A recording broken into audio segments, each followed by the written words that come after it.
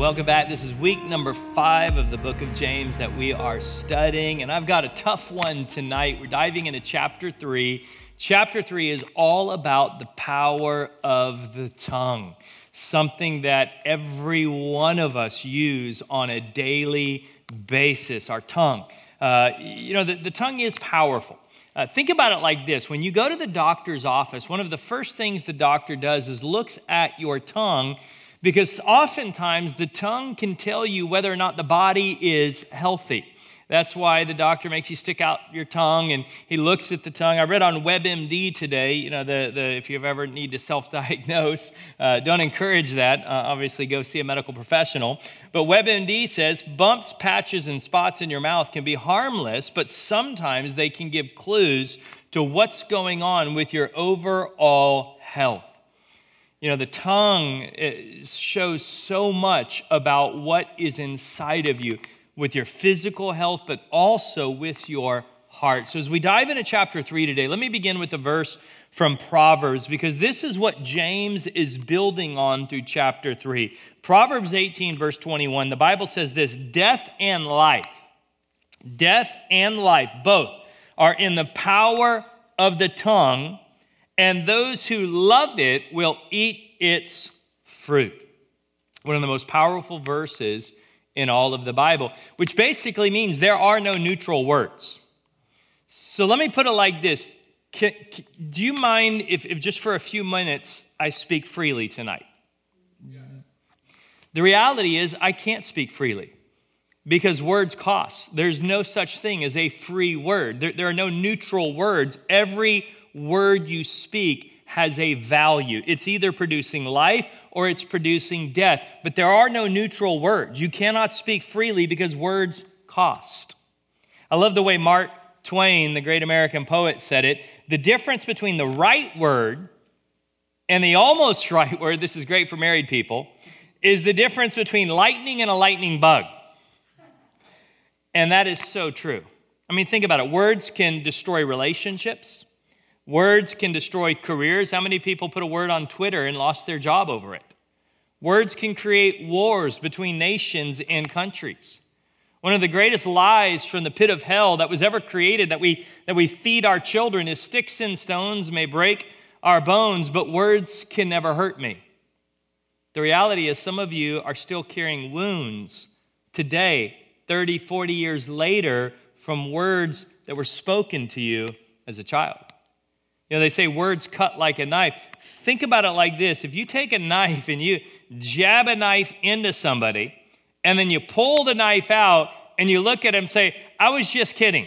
I was just joking. How many know there's still a hole inside of them? I want you to think about your words that way. So often we make a sarcastic remark. We say something ugly. We say something rude. And when we see that it hurt the person, we throw the get out of jail free card. I was just kidding. I was just joking. But what you did is you just stabbed the person with a knife. Words are so powerful. Your tongue has power over the listener. Some of us are still dealing with words, and James gets into it in chapter 3. So if you look at chapter 3, verse 1, James says, "Dear brothers and sisters," listen to his pastor's heart here. "Not many of you should become teachers in the church, for we who teach will be judged more strictly." Words are so serious that people who speak the most will be judged the most, is what James is saying. There's 3 implied truths here about Christianity I think you need to understand Christianity. The first truth that you see in this verse, and if you're taking notes, if you're following in your small group guide, here's your first fill in the blank. Christians are judged. Christians are judged. And I know what you're thinking. Wait a second. Aren't we exempt from judgment? Yeah, we will never be judged for our sin. Romans 8:1 says there is no condemnation, there is no judgment for those that are in Christ Jesus. But Paul says in 1 Corinthians chapter 3 that whatever we build with is going to be judged by fire. Meaning, are you building for eternity? Are you speaking life into situations that's going to last? In other words, we're not going to be judged for our sins, but you need to understand this truth about Christianity. We will be evaluated for what we did with what God gave us. God gave all of us gifts. He gave all of us abilities. He gave all of us resources, and we will be judged according to how we used what God gave us. In verse 1, James is he's building on something his brother Jesus said in Luke chapter 12, verse 48. And this is your second note here. When someone has been given much, much will be required in return. To the person that's been given much, so teachers have been given many words to teach and wisdom to teach. Well, teachers are going to be judged more strictly.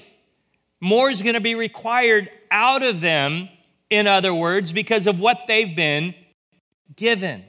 So here's the question.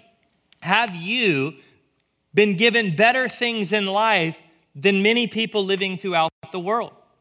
If you've ever traveled in the third world, then you realize the poorest person in North County is still living better than many people in third world countries.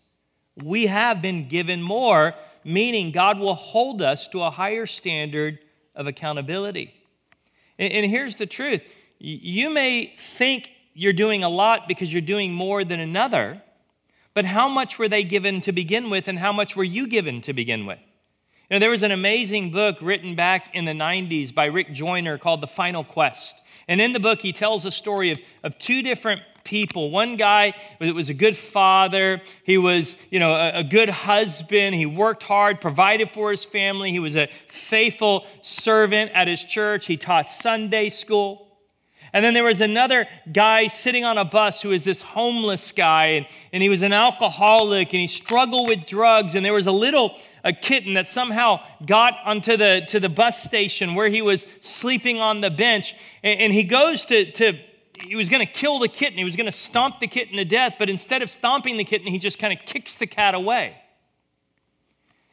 And in the vision that this guy was having of these two different people, God asked him, who showed me more love today? And he goes, well, it's a no-brainer. The first guy, he's a good husband. He's a good father. He teaches Sunday school. He serves faithfully in his church. He provides for his family. He obviously showed you more love. He said, no. If 100 portions was the maximum amount of love you could receive, I gave him 100 portions in his life, and he's only using about 50 of them. The other guy's only been given about 3 portions of love, and it took all 3 to keep himself from killing the cat. He's showing me more love. He's using more of what I've given him. To him that has been given much, much will be required in return. And then the third truth you see in verse 1 is the people with the most words, again, words, will be judged the most. So if you use a lot of words, you're going to be more accountable when you get to heaven if you talk a lot. Like if your mouth is always moving, if there's a lot of words coming, you're going to be judged by a higher standard because words cost. The power of life and death is in the tongue. Let's jump into verse 2. Indeed, we all make many mistakes. Now, this is one of the most powerful, radical truths in all the Bible, and it's going to be hard for you to believe this at first, but I want you to listen to this. For if we could control our tongue, your tongue, not your heart, your tongue. If you could control your tongue, we would be perfect, without sin, in other words, and could also control ourselves in every other way. Do you have a habit that you would love to break in your life? Is there an addiction that you deal with? Is there an area of your life that you struggle with, an issue that you'd love to be able to resolve? What James is saying here is if you could learn to control your tongue, you would be perfect. You would learn to control every area of your life in every way. Think about how radical that is, and it is absolutely true. If you master your words, you can master your whole life. If you are faultless in what you say, James is saying you would be faultless as a human being. It's the key to permanent change. Think about it like this. We teach a lot in our church that belief determines behavior. What you believe determines what you do. Now, what you believe shapes everything, and your words reflect your belief. If you want to know what you believe, what you truly believe, listen to your words. It's not what you think, it's what you say is what you believe. That's why small groups are critical as followers of Jesus Christ. We've got to have healthy relationships with other believers. We've got to have environments where we can talk and we can share, because it's in those environments that as we begin to listen to what we say, we begin to realize what we truly believe. And we can be challenged and encouraged by other believers to get our tongues in alignment with God's word. Let's jump into verse 3 through 5. And I'm going to, as we begin to read 3, and I'm going to show you 4 amazing facts in this chapter about the tongue. Verse 3, we can make a large horse go wherever we want by means of a small bit in its mouth. And a small rudder makes a huge ship turn wherever the pilot chooses to go, even though the winds are strong. In the same way, the tongue is a small thing that makes grand speeches, but a tiny spark can set a great forest on fire. Now, if you're following your small group guide, this is going to be huge, because the fill in the blank is the most important word in the statement. The fill in the blank in these 4 facts are all adverbs. And the adverb is what makes the statement so incredibly powerful. Here's number 1. The tongue is disproportionately powerful. You see, I could say the tongue is powerful, and that would be true, but what's really remarkable is it's not just powerful, it's disproportionately powerful. It's a little thing with a disproportionate amount of power. Amazing. Amazing. And James gives us 3 examples. The first one is a horse's bit. You know, if you've ever seen a horse, they are massive creatures. Strength, weight, power, and yet this tiny little piece of metal can control an entire horse. All of its power, all of its strength. James is saying is if you can control your tongue, you'll be able to control all of your strength. You'll be able to direct your entire life. If you don't have the strength right now to face life's challenges, like if you're overwhelmed with what life is throwing at you, it is directly related to your tongue. You can have knowledge, but if you do not learn how to control your tongue. Remember what James says in chapter 1, if you claim to be religious, meaning, serving God. I'm not talking about religion in the sense of religion and grace. He's talking about pure religion here. If you claim to be religious or have real faith, but do not control your tongue, you're fooling yourself. You're fooling yourself, and your religion, your faith, is worthless. Imagine a wild horse without a bit. All of that power and energy, but you're not able to direct any of it. Then James says a ship's rudder. Now, my family, we love to cruise. We love to go on those massive cruise ships. And these ships are huge. I mean, they've got movie theaters and bowling rinks and trampoline parks. And now they have go-kart tracks on the roof of these ships. I mean, these are water parks. They're huge, massive ships. And if you've ever seen the rudder of one of these ships, the rudder is tiny in comparison to the size of the ship. But the rudder controls the direction of the whole ship in a storm. When the ship goes through the storm, if a rudder is not pointed in the right direction, it's never going to get to where it needs to go. Do you realize why so many people capsize in their life? Why so many people shipwreck their life?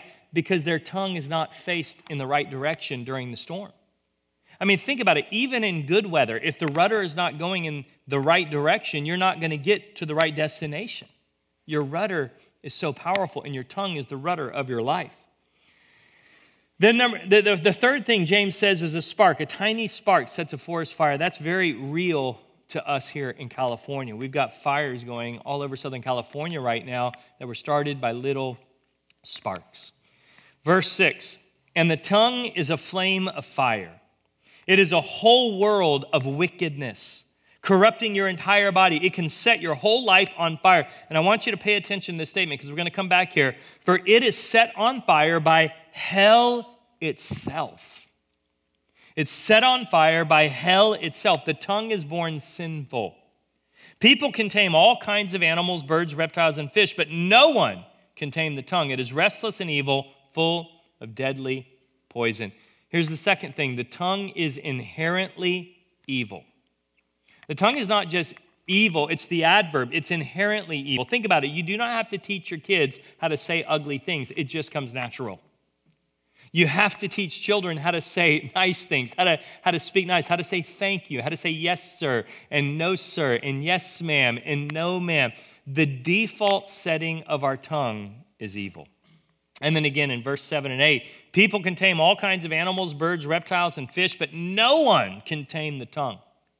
It is restless and evil, full of deadly poison. Here's the third fact, amazing fact. The tongue is humanly untamable.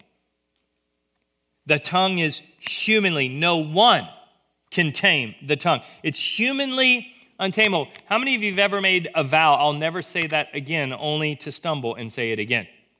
You know, they've done scientific research and they've discovered that dumb actually stores up in your head. Like you store dumb up and it just comes out at the most inopportune times in your life. Talk to any married guy. I mean, it flows.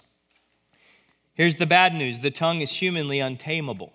Here's the good news. The tongue is divinely tameable. The one who wrote the owner's manual to the tongue can actually fix it.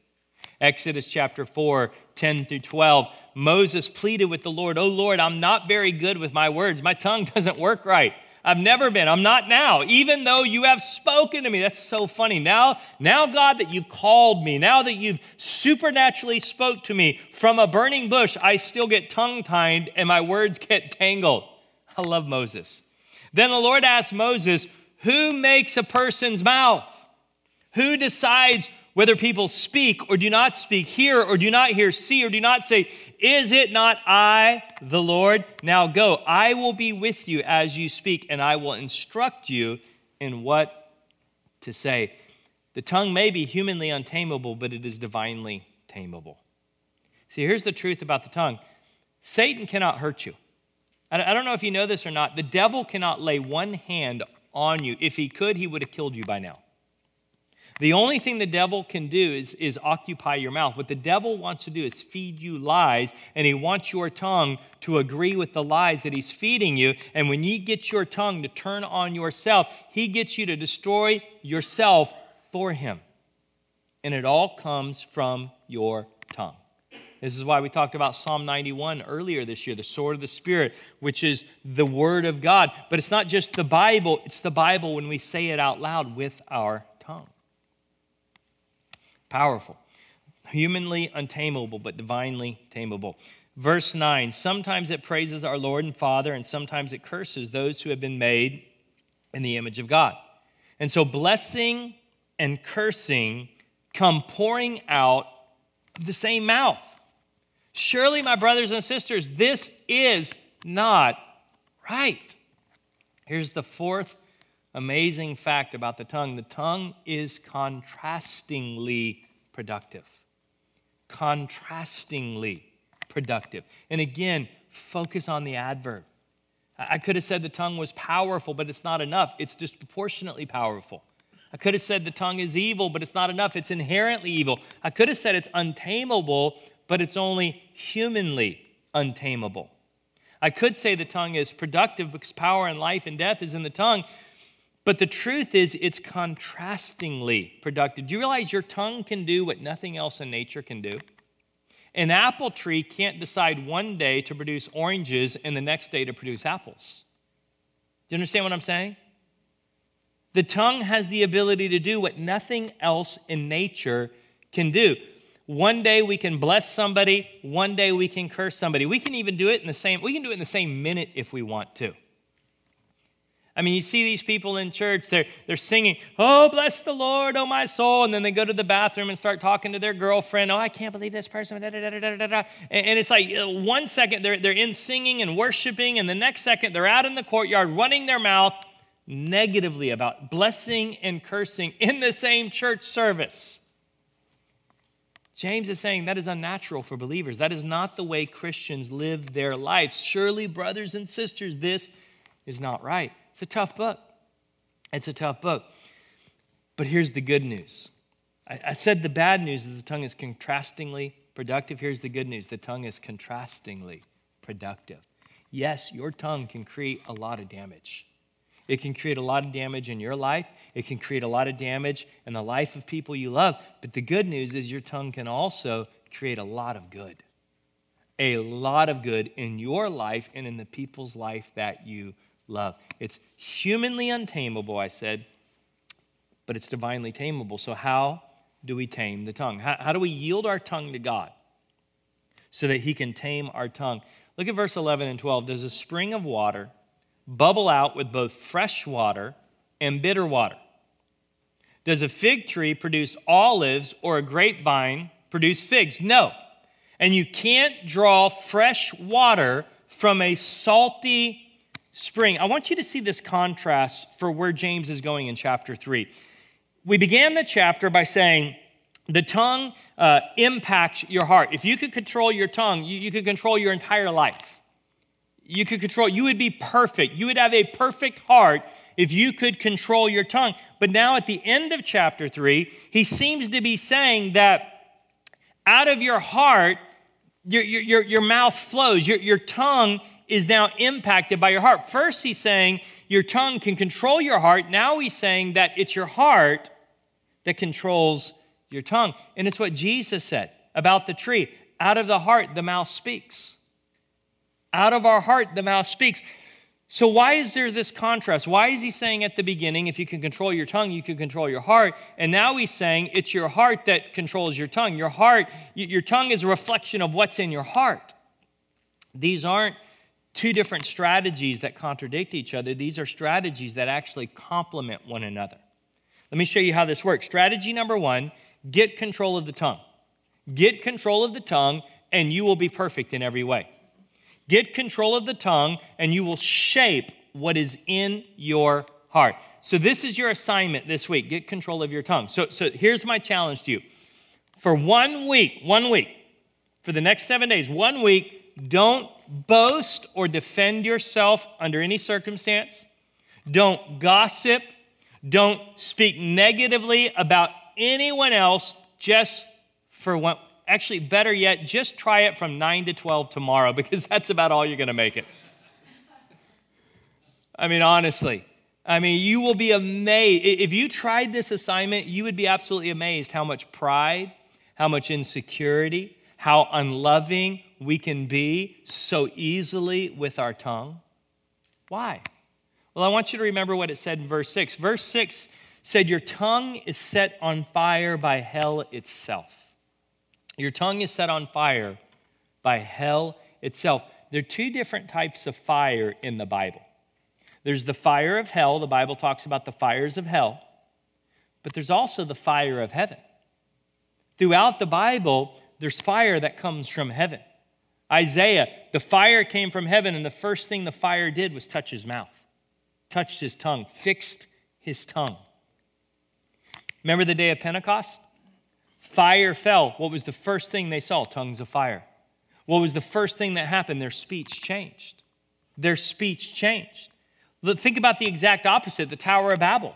The Tower of Babel, God came down, confused their tongue, poisoned their speech, poisoned their tongue where they could not, because God said as long as they were of one voice, as long as they were of one language. See, we think it says as long as they were in unity. Go back and read it. As long as they had one language, anything they proposed to do would not be impossible. So God had to confuse their language. He had to poison their speech to stop them from accomplishing the evil that they were going to accomplish. He did the exact opposite on the day of Pentecost. He came down and he sweetened their speech, because the disciples went out and they began to speak in every native tongue the words of God that brought peace, that brought salvation, that brought healing to people's life. You see, with Pentecost, he reversed the Tower of Babel. How did it happen? Well, it says they were all gathered in the Lord's house, and what we believe was the temple in Jerusalem. And they were worshiping, and they were studying, and they were proclaiming with their mouth what Jesus did at the cross. They were having a revelation of what he did on their behalf, the salvation that they received, what really happened at the cross. And all of a sudden, the Holy Spirit fell and touched their mouth. Here's the second strategy. The first strategy is learn how to control your tongue. Well, the greatest way to control your tongue is yield your mouth to the Holy Spirit. Let the Holy Spirit take control of your mouth. The second strategy he's talking about at the end is a heart that is healed will produce words that are healed.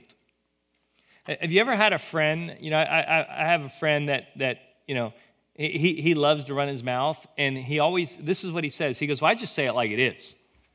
I just say it like it is. It's like if I'm thinking it, I'm saying it. That's okay if you have a healed heart. Do you understand what I'm saying?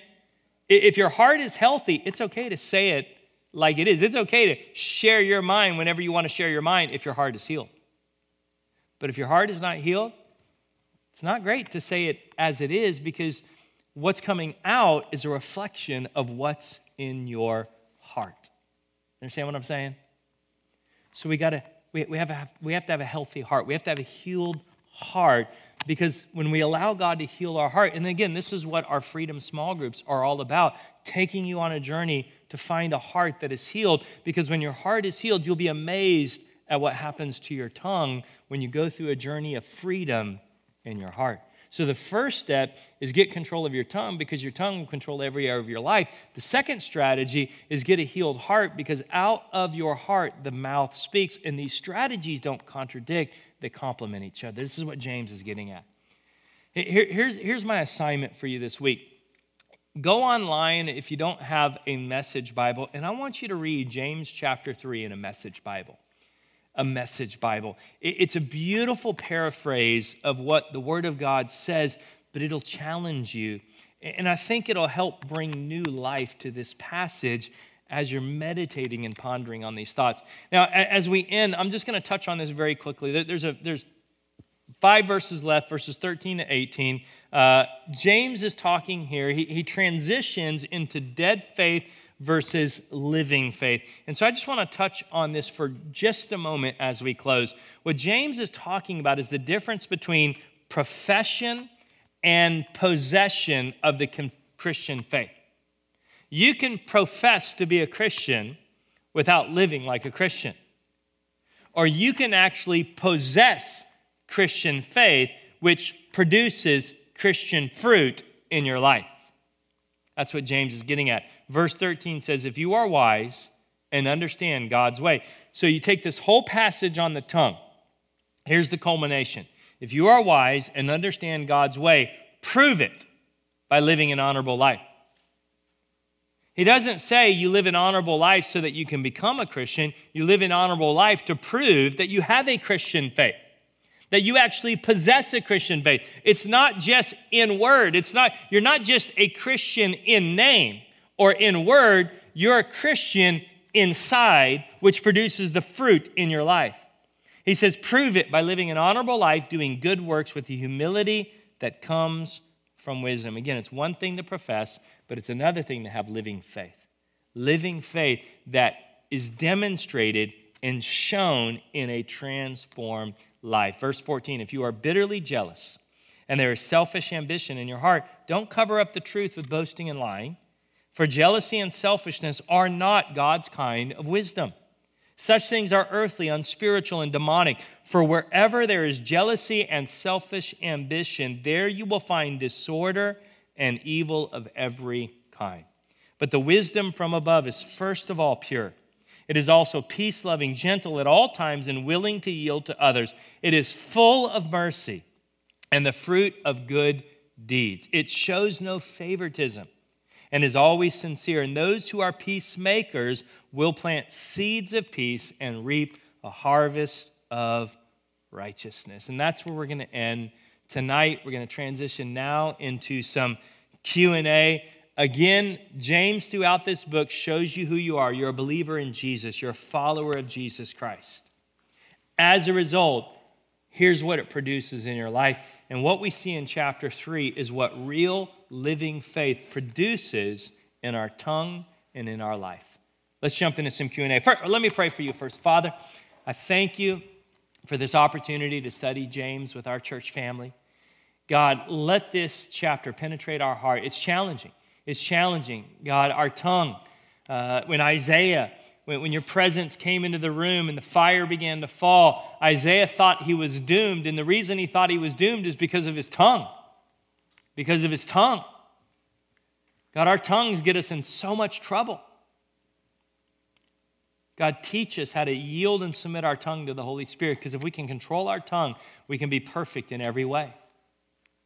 And God, teach us how to allow you to heal our heart so that our mouth is an overflow of a healthy and a healed heart. In Jesus' name, amen. Amen. Take it away, Greg. Man, oh man. There is my mic on? It is on. You get to go, man. All right. Give it up for Greg. Isn't he awesome? All right. Come on. Oh, yeah, I'm all flustered now. Here we go.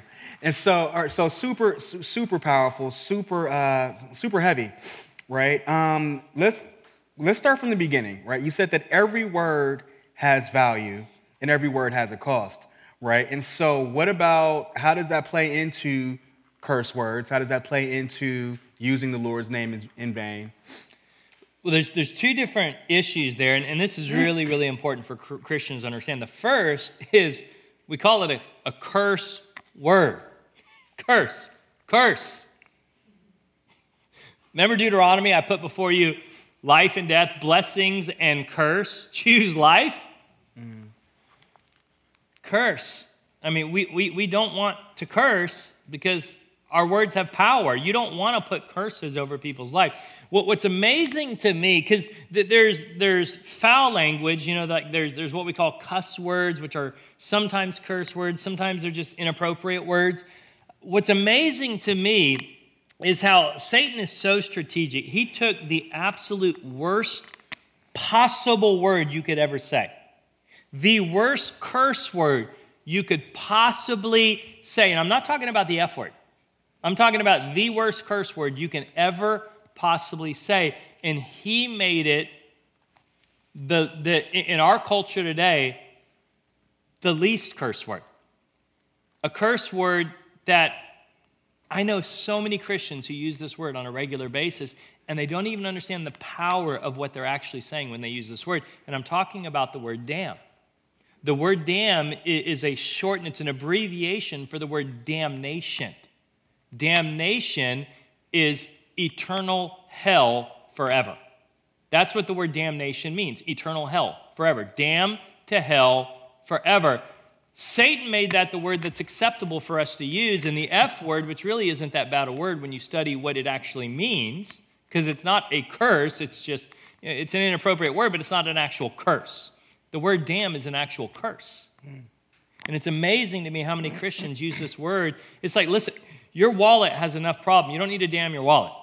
Your car, you got enough issues in life. You don't need to damn your car. You don't need to damn your toe if you stub it. You don't need to damn there's so many things that we curse our life. Psalm says, as curses come out of his mouth, so it comes back on him. Every time you allow curses to come out of your mouth, it comes back on you. So just be careful about using curses. It's like we're in Halloween season, talking about witches and curses. This stuff is real, and it's powerful. Life and death is in the powerful tongue. Now, taking the Lord's name in vain is not what you think. Now, using God's name in a profane way is using God's name as a curse word, like when you stub your toe and you yell Jesus or you yell GD. That's using God's name in a profane way. Using God's name in vain, the word vain is vanity. Vanity is selfishness. So how do you use God's word and name? Well, we got young adults here tonight. Young adults, historically in the Christian world, are famous for using God's word, God's name in vain. I don't know how many times as a pastor I've had a young adult come over here. God told me I'm going to marry that girl. You know what I'm saying? That's using God's name in a selfish way. You're using God's name to further your agenda. People do it all the time. God told me you're supposed to give me $100.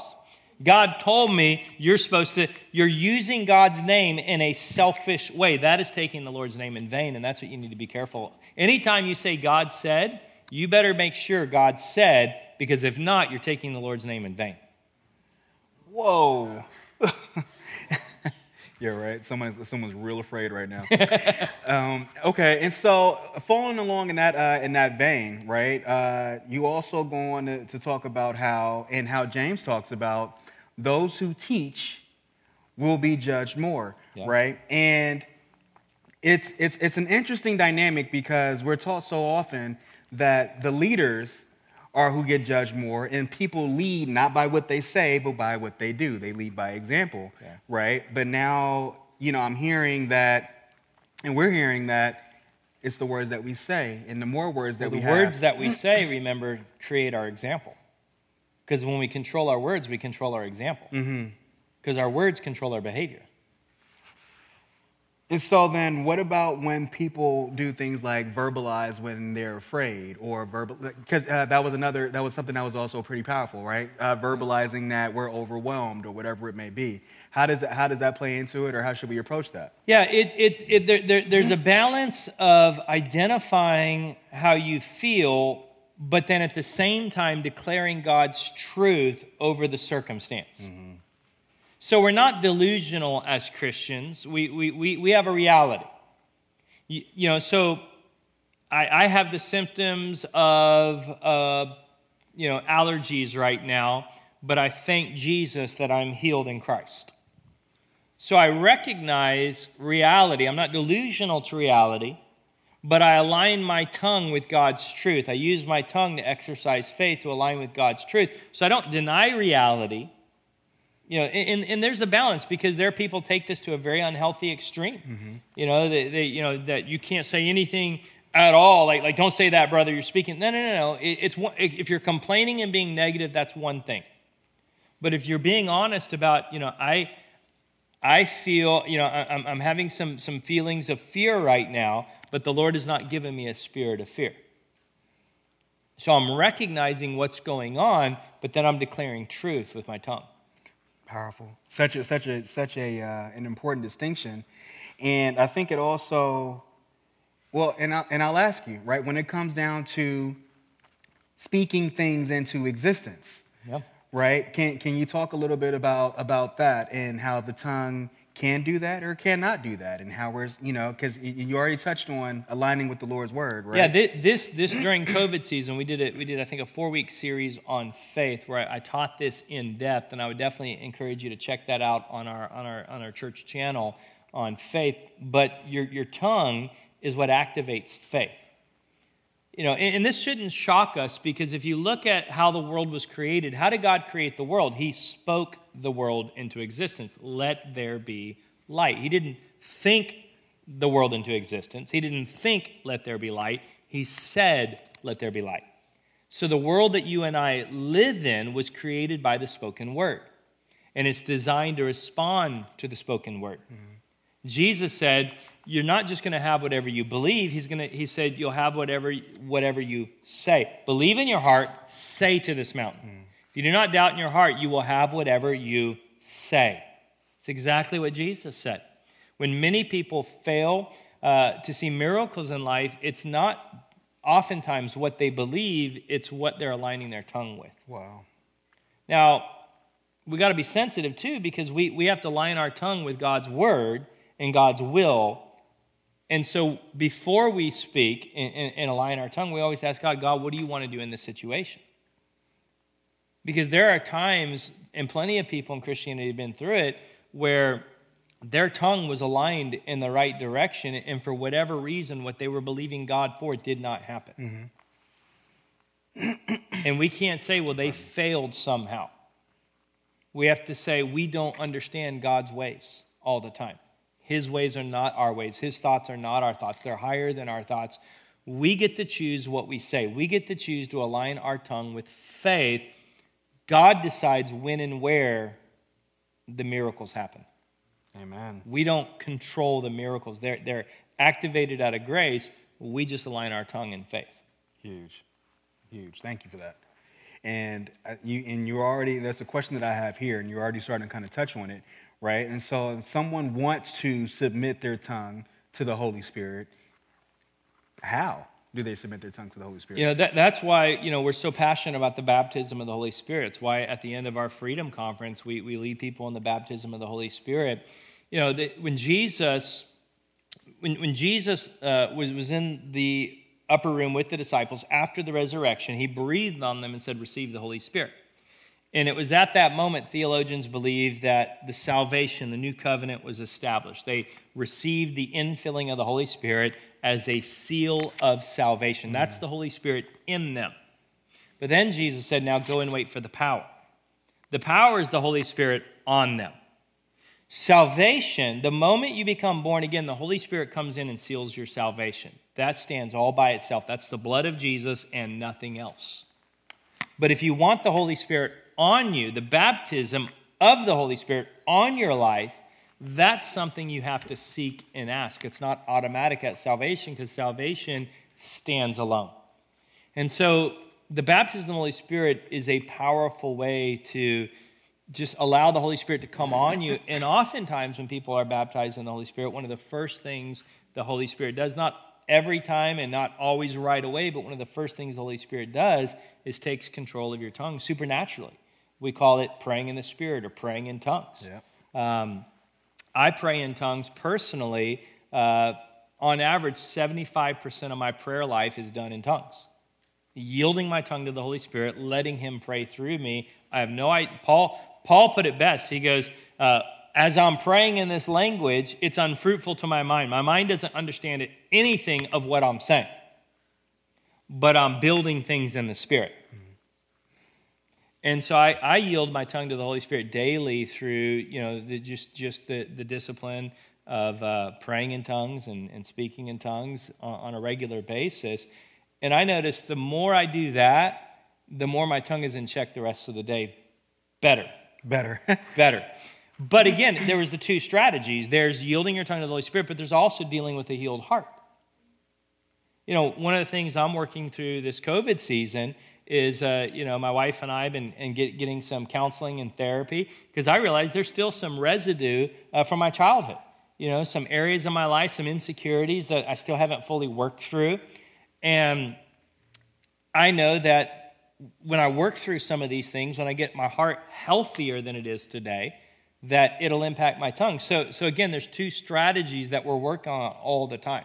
And they complement. It's not one or the other, it's both. At the same time. It's both, yeah. That's a big deal. Like I want to yield my tongue to the Holy Spirit on a daily basis, but I also want to pursue allowing God to heal my heart. Okay. And so this is great, right? Because you're starting to touch on another question that's here, right? I feel like my heart is healed, but sometimes, just when I say that, I say things that I think, and they're not always wise. Why do I still do that? Something's in your heart. I mean, at the end of the day, you have to trust that Jesus is telling the truth. And Jesus says, out of the heart, the mouth speaks. So if something comes out of your mouth you don't like, be honest with yourself, self-examine, allow the Holy Spirit to deal with you. And I do it all the time. I say I ask the Holy Spirit all the time, why did I just say that? What was that? And, they were like the other day, I was in a conversation and I said something and I drove away and I felt uncomfortable and I started searching my heart and the Holy Spirit said, you were trying to make yourself look better than you really are. You're not being secure in who you are in me. I love you and you're enough. You don't have to show off. You don't have to try to make yourself look more impressive. Just be confident in who you are and who I made you to be. You don't need to, because it was like I was overly trying to impress somebody, and so I was trying to make myself look better than I really am, and I exaggerated a little bit, and I realized it just came from some insecurity where I wasn't confident in who I was in Christ. And so you just have to learn to be in tune with your emotions, and when you say something, analyze it. Like, ask the Holy Spirit, why did I say that? Where did that come from? What was the root of that? Because that wasn't healthy what I said, But it's not just what I said. It's not just technique of learning how to control my tongue. It came out of my heart from something. Mm-hmm. Wow. And so in that instance, and we've heard you say this quite a few times, right? When it comes down to the Holy Spirit doesn't convict us of sin when we're believers. The Holy Spirit is convicts us of righteousness, right? Is that what you would describe as what happened to you in that situation? Yeah, because again, I said what I said because I forgot that I was righteous. I was feeling insecure, which is the opposite of righteousness. Mm-hmm. When I feel right with God, I'm very confident, I'm very secure. It's not an arrogant confidence, it's a humble confidence. It's a confidence where I don't have to prove myself. I don't have to show off. I don't have to be bigger and better to feel better. You know, and so it was a lack of righteousness. And so when I really searched my heart and was asking the Holy Spirit, why did I say that? It was like, you're good enough. I love you. You're righteous. You don't have to try to be something you're not. Praise God for grace. Yeah, I mean, it's like we all have insecurities we're working through. Praise God. Well, that's our time. This is flown. It's a good night. You have a question. We live in a very sinful world, very obviously sinful. How do we deal with people who are not healthy hearts saying what it is, saying as it is? How do we deal with that? How do we combat that? So the question for those of you watching online quickly before we sign out, how do we deal in the world that we live in with people that don't have a healed heart saying it as it is? It all depends on the circumstance. If you're at work and there's a group of guys that always go out on break and they're always telling filthy, dirty jokes, inappropriate stuff, don't go. Don't go hang with them. Go do something else. Even if they make fun of you, go do something else because you don't want that stuff coming into your mind. If it's family, that's why you have the Holy Spirit. There are times where you just overlook it and love them because, especially if they're not believers, if they haven't signed up to live by the code that you've signed up to live by, the Bible is crystal clear. We are never, never, never, never to judge a non-believer over anything. Ever. Now, judging believers is one thing. The Bible does say we're to hold each other accountable. So this idea that we're not supposed to judge Christians, that's not biblical at all. You know, if someone comes in and takes an advantage of a child, you better believe we're going to judge that person and take care of business. Paul threw people out of church over stuff. But we're never, Paul said, to judge an unbeliever. So if they're not a follower of Jesus Christ, they didn't sign up to live by the standard that I signed up to live by. So it's not my place to correct them or judge them. It's my place to love them and show them grace. All right, we got to sign out? Yeah, we got to sign out. This has been great. This has been huge. Thank you so much for doing this. Your ability to answer these questions that comes in is truly a gift from God. Obviously, you know that already. That's why you're here. And so thank you all for joining us. Thank you, Coastline family that's here with us, for joining us. Hope you had a great time. We will be back here again at 7:30. If you want to join us live, like our family here, just go to coastlinechurch.org. What is it? Events, register, and we'd love to see you. Otherwise, we will see you next week. Thank you so much for joining us.